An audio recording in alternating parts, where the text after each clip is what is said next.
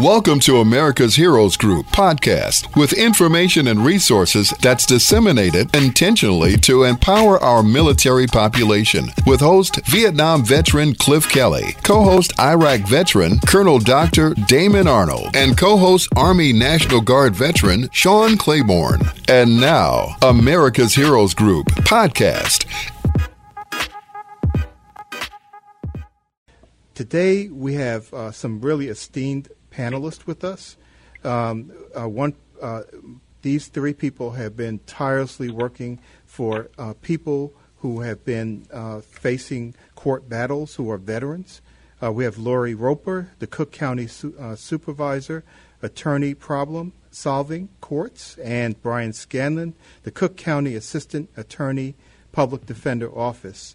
And we also have Bishop Joseph L. Coffey, a U.S. Command Chaplain, Combat Assault Battalion, and Assistant Chief of Staff for Religious Ministry, Marine Corps Recruit Depot, San Diego, California. I have an esteemed panel, as you can hear from all of these accolades, their backgrounds and what they have done. Today we're going to have a Veterans Court Community Outreach discussion. So, Lori, why don't you lead us in and let us know what is happening with this court system? Well, as you well know, every week or every time we come on the show, we strive to present information to the public about how Veterans Treatment Court is helping veterans in the community. And one such person that can give us more information is Bishop Coffey. He has such an impressive bio, yes, as you relayed. It is really impressive. What really struck me is that he did a year at the Sorbonne University in Paris. Yes. And so that sounds really exciting, as well as all his other accolades. And more importantly, Bishop Coffey is involved with veterans. So that is why we brought him on the show. And so I'm going to have Ryan just lead Bishop Coffey into what exactly he's doing now to help our men and women who may find themselves in a situation where they need assistance. Yeah, I was looking at his resume, and I was wondering, what hasn't Bishop Coffey done? I'm looking through this with the automobiles in Switzerland and ski instructor. I mean, I thought I had an active life until I started reading his bio. So why don't you lead us into it, Brian? Yes, thank you. Thank you, Bishop, for coming on the show. And I would really like to say thank you because I strive every month to get somebody to come on the show who can share their experience, not only just helping veterans in trouble, but helping veterans in general. And I'd like to say to the Bishop, thank you. You're a lifelong Philly resident, I see. And could you please explain to us what brought you to Europe and then what brought you into the clergy? Sure. Am I on? Yes, you are, you're sir. on. Oh, wonderful. Yes, thank you very, very much for inviting me to be participating today. I am from Philadelphia, and unfortunately all that stuff in the resume is true. It's all kind of a crazy life leading up to the priesthood. But my junior year of college at LaSalle College, I studied French, basically traveled all over Europe with a backpack and just was really enjoying life, just trying to figure out what I was going to do eventually when I grew up. Well, I didn't really figure that out until I was 30, after selling cars in Germany and Belgium to American soldiers, ski instructor in Switzerland. I did a whole bunch of different things, school teacher for 1 year. At the age of 30, I entered the seminary and became a priest. But in the meantime, I also became a chaplain candidate for the U.S. Navy. So I got a direct commission as an officer. And then after 5 years in the priesthood, I was able to go on active duty with the Navy as a chaplain and then serve for the next 19 years on active duty as a chaplain with assignments with the Navy, the Marines, and the Coast Guard, which was a great honor to serve. And I love being a veteran now because I am now actually retired from the Navy and working full-time as a auxiliary bishop for the military archdiocese. What that means is everybody who's in the military, while they're in the military who's Catholic, belongs to the military archdiocese. And because we're all over the world with our bases, we have 4 auxiliary bishops that help our I have the responsibility of the Veterans Hospital, so I'm the vicar for Veterans Affairs. We have 152 Veterans Hospitals in the U.S., and most of them have at least one priest chaplain. So I'm their vicar, and my job is to go around the country visiting our priest chaplains who are employed full-time with the Veterans Hospitals, and they're endorsed by the Military Archdiocese. So primarily I am helping all the priests who help our veterans at the various Veterans Hospitals, leading small group workshops and like counseling sessions and, of course, all the sacramental things like Mass. So I primarily deal with the priests who are helping our veterans, young and old. So that's what I get to do, and it's a great blessing, believe me.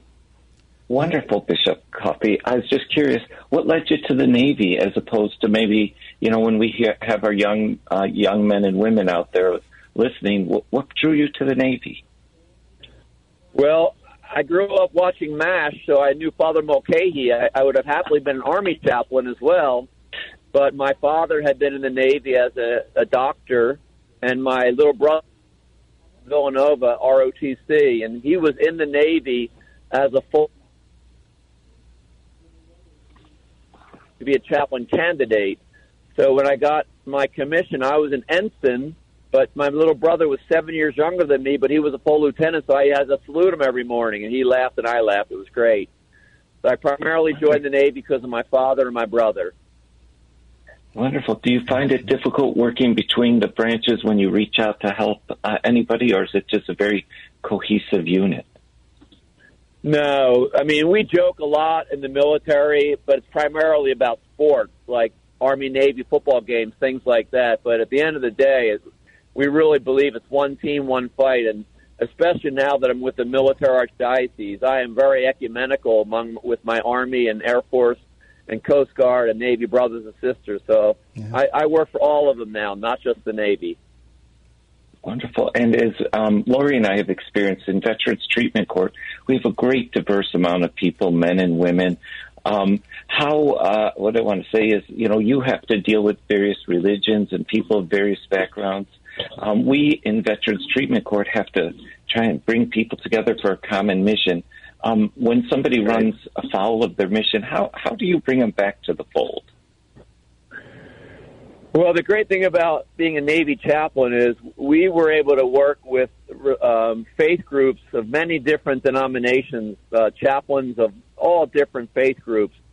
And you really learn at a very early age when you're a military chaplain that you have to really cooperate with people of other faith groups, because the military is just a wonderful example of America where we have so much diversity of religion and practice. We have people of every conceivable faith in the military, and there's people with no faith. But at the end of the day, if they need a chaplain, we're there for everybody. So we have an expression that we provide for our own, so that I would provide religious services for Catholics, but we facilitate for others, and we care for all. So every chaplain takes that very seriously. So I've never had a problem working with other people of other faiths, and we have a very collaborative type ministry. And I think any priest who's working in a veterans hospital now is the same way, because if they didn't feel comfortable working with people of different faiths, then they would have stayed in their own parish and never joined or the vet affairs in the first place. So it's really, I think it's a great way to share our faith, but cooperate with people of other faiths and really respect everybody of all faiths, and even people with no faith. Just respect them as a human being, as a person who might need some help. Wonderful. Wow. Wonderful. Are there any, go ahead. Maybe I was going to say, is there any new programs you might be working on during COVID to try and reach out to people? Well, COVID, as we know, has been a real challenge for all of us all over the world. As I said, I go to the veterans hospitals, and a lot of in the early stages about a year ago, in the first couple of months when there was so much confusion and fear and anxiety and nobody really knowing what was going on as far as, being asymptomatic but still being able to spread it and all that concern. A lot of the VA hospitals were kind of closed to routine care, but they were open for like COVID patients. So I think a lot of stuff, unfortunately, got put on hold, but now things are opening back up again, thankfully.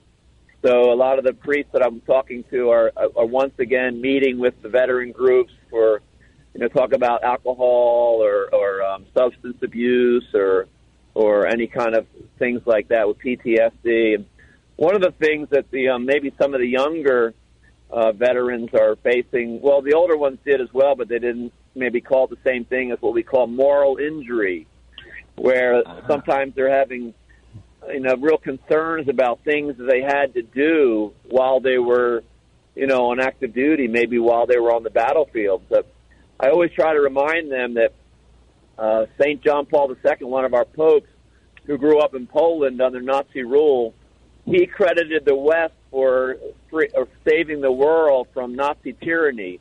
And he said that military service was an honorable profession. So I always tell the people in boot camp, where I had a couple of tours, and also the veterans, that what they did was very honorable, serving their country in uniform. So I try to give them some encouragement that way.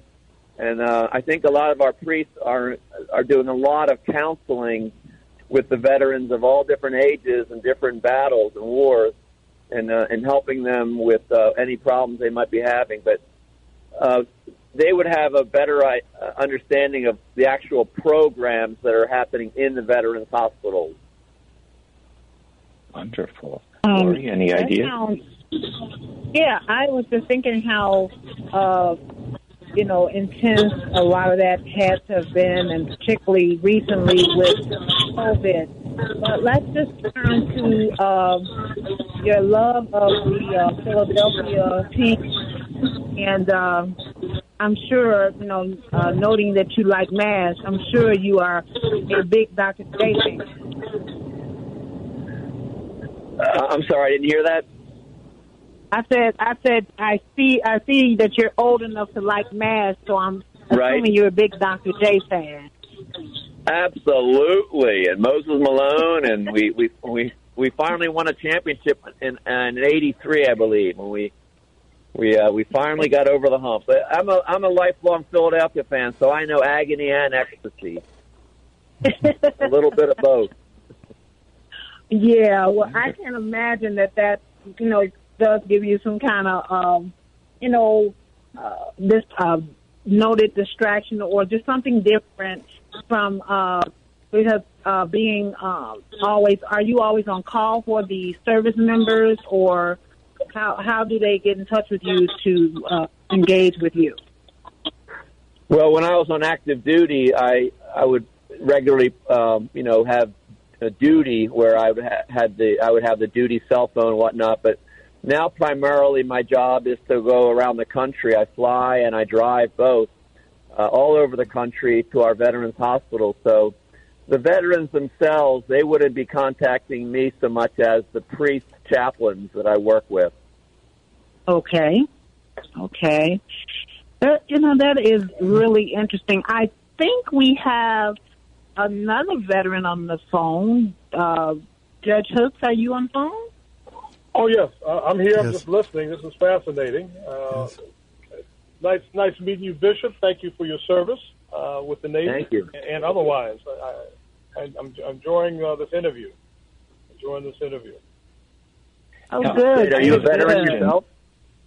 Yeah, I did 20 plus with the Marine Corps. But a lot of my time in the Marine Corps was 20 with the Marine Corps, but I also did time with the Naval Security Group in the Office of Naval Intelligence, and graduated from Naval Justice School. So I had a lot of time as a Marine officer with the Navy types. So I can appreciate the Navy on all different levels. Well, that's beautiful. My first tour was at Combat Assault Battalion Okinawa. I was at Camp Schwab. And then I was at MAG 39 with the helicopters group in Camp Pendleton. And then I had the Marine Corps boot camp in San Diego. So I love Marines. They're great. Yeah. Most of my time was on the East Coast, Camp Lejeune, Quantico, Guantanamo Bay, Cuba, naval base down there. But I was down there with the Naval Security Group. I passed through Rota, Spain, Naples, Italy, and passed through with the Naval War College on a course. So I've enjoyed my time. I only had one experience out at at San Diego. I went out there as a reservist, and I had one experience telling the Marines out of Camp Pendleton during one of the wars that they were not going to be activated. It was the largest reserve center in the U.S. As soon as I got back to Chicago, I read that reserve center had been activated. Wow. So you have a lot of West Coast time. I have a lot of East Coast time.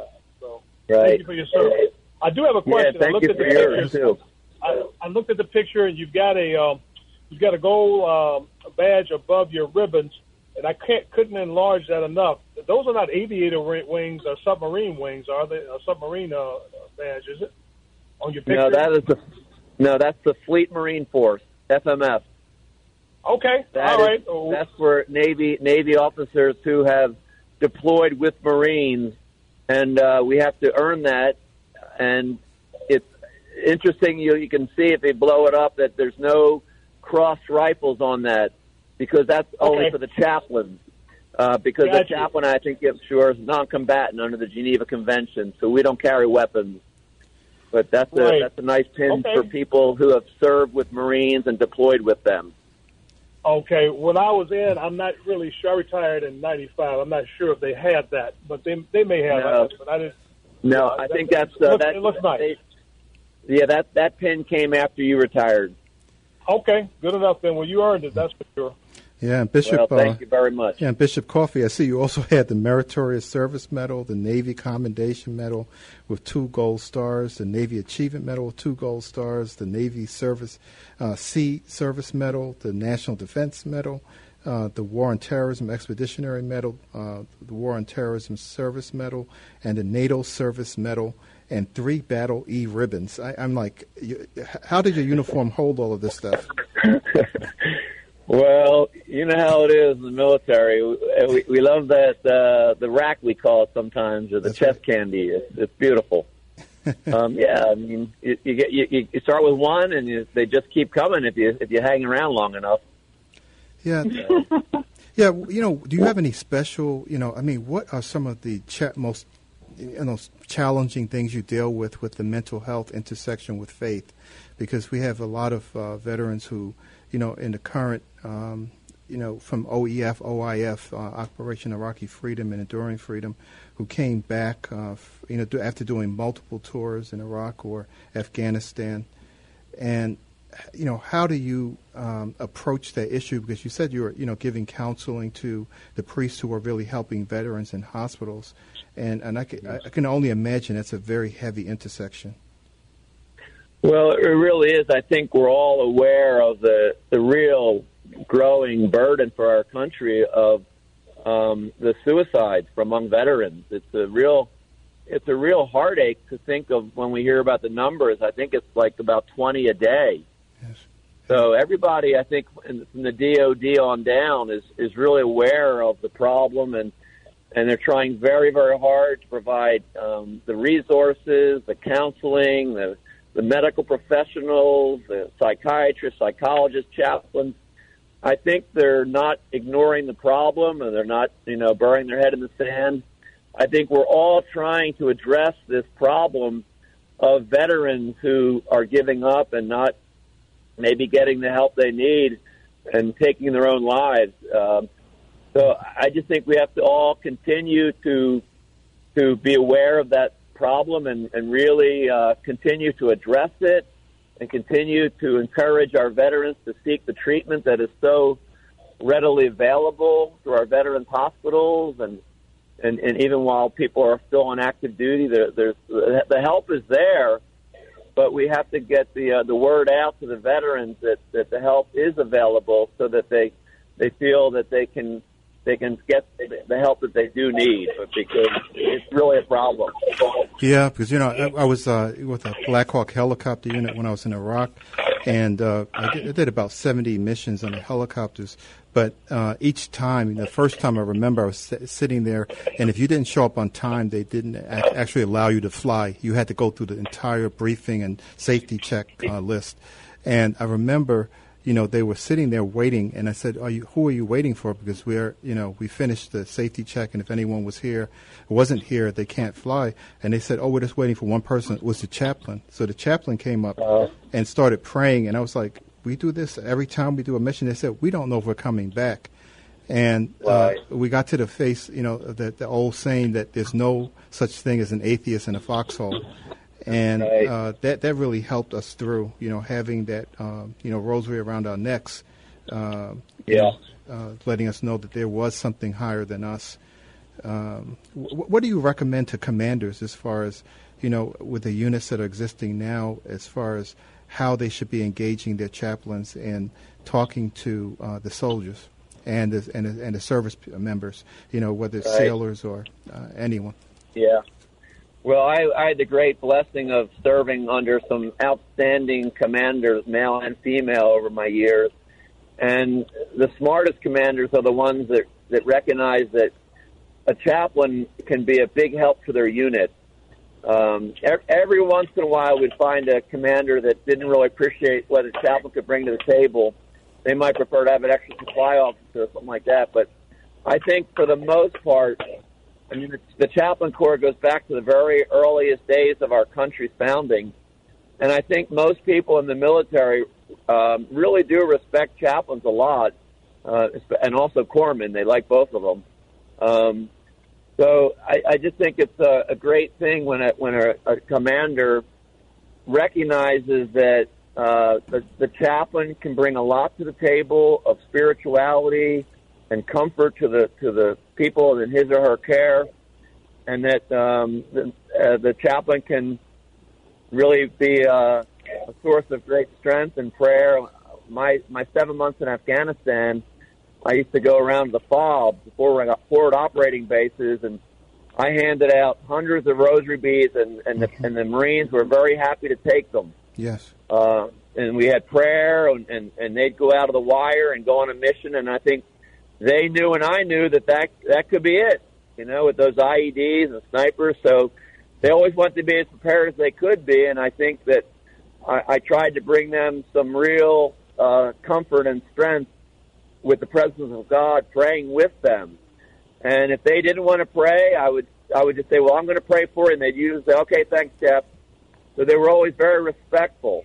I never met someone who was just, they may not have believed themselves, but they respected what I believed. And I think, we sometimes hear bad things about the military, but anyone that served in the military, I think, would agree that it's such a wonderful group of men and women from all walks of life, all different faith groups, who have a real, I would say, real respect for each other. And that's what I experienced in my time in uniform, and I certainly would encourage that to continue. I hope it does. Okay, we're running out of time, but Judge Hooks, I just want to thank you. I want to thank Lori Roper and Brian Scanlon for bringing this incredible guest here. And Bishop Coffey, God bless you and thank you for what you've done for the veterans and continue to do for them. It is so miraculous, so beautiful what you're doing. Thank you so much. Thank you very much. Thank you so much. Thank you so much. And I want everyone out there, veterans, look into this program, into the programs at the, the Veterans Court. They are doing some incredible work for our veterans, getting them adjudicated in a much better way than has been done in the past. They all are about service to our veterans. So reach out to them, Lori Roper, Brian Scanlon, Judge Hooks, and Bishop Coffey. You keep doing God's work. We need you out there. Thank you very, very much for all that you're doing. God bless all of you. Thank you. Okay, we're moving on to a commercial break, and we're going to stay with us. And Lori, I think you want to say something really quickly. Oh, no. I was just saying thank you, and I just wanted to, again, thank Bishop Coffey and thank Judge Hook. I appreciate you being on the show, informing our audience. Okay, thank you. Okay, stay with us. We're moving on to the next phase. Thank you for listening to America's Heroes Group podcast. Don't forget to subscribe so you won't miss an episode. And for more details, visit americashg.org.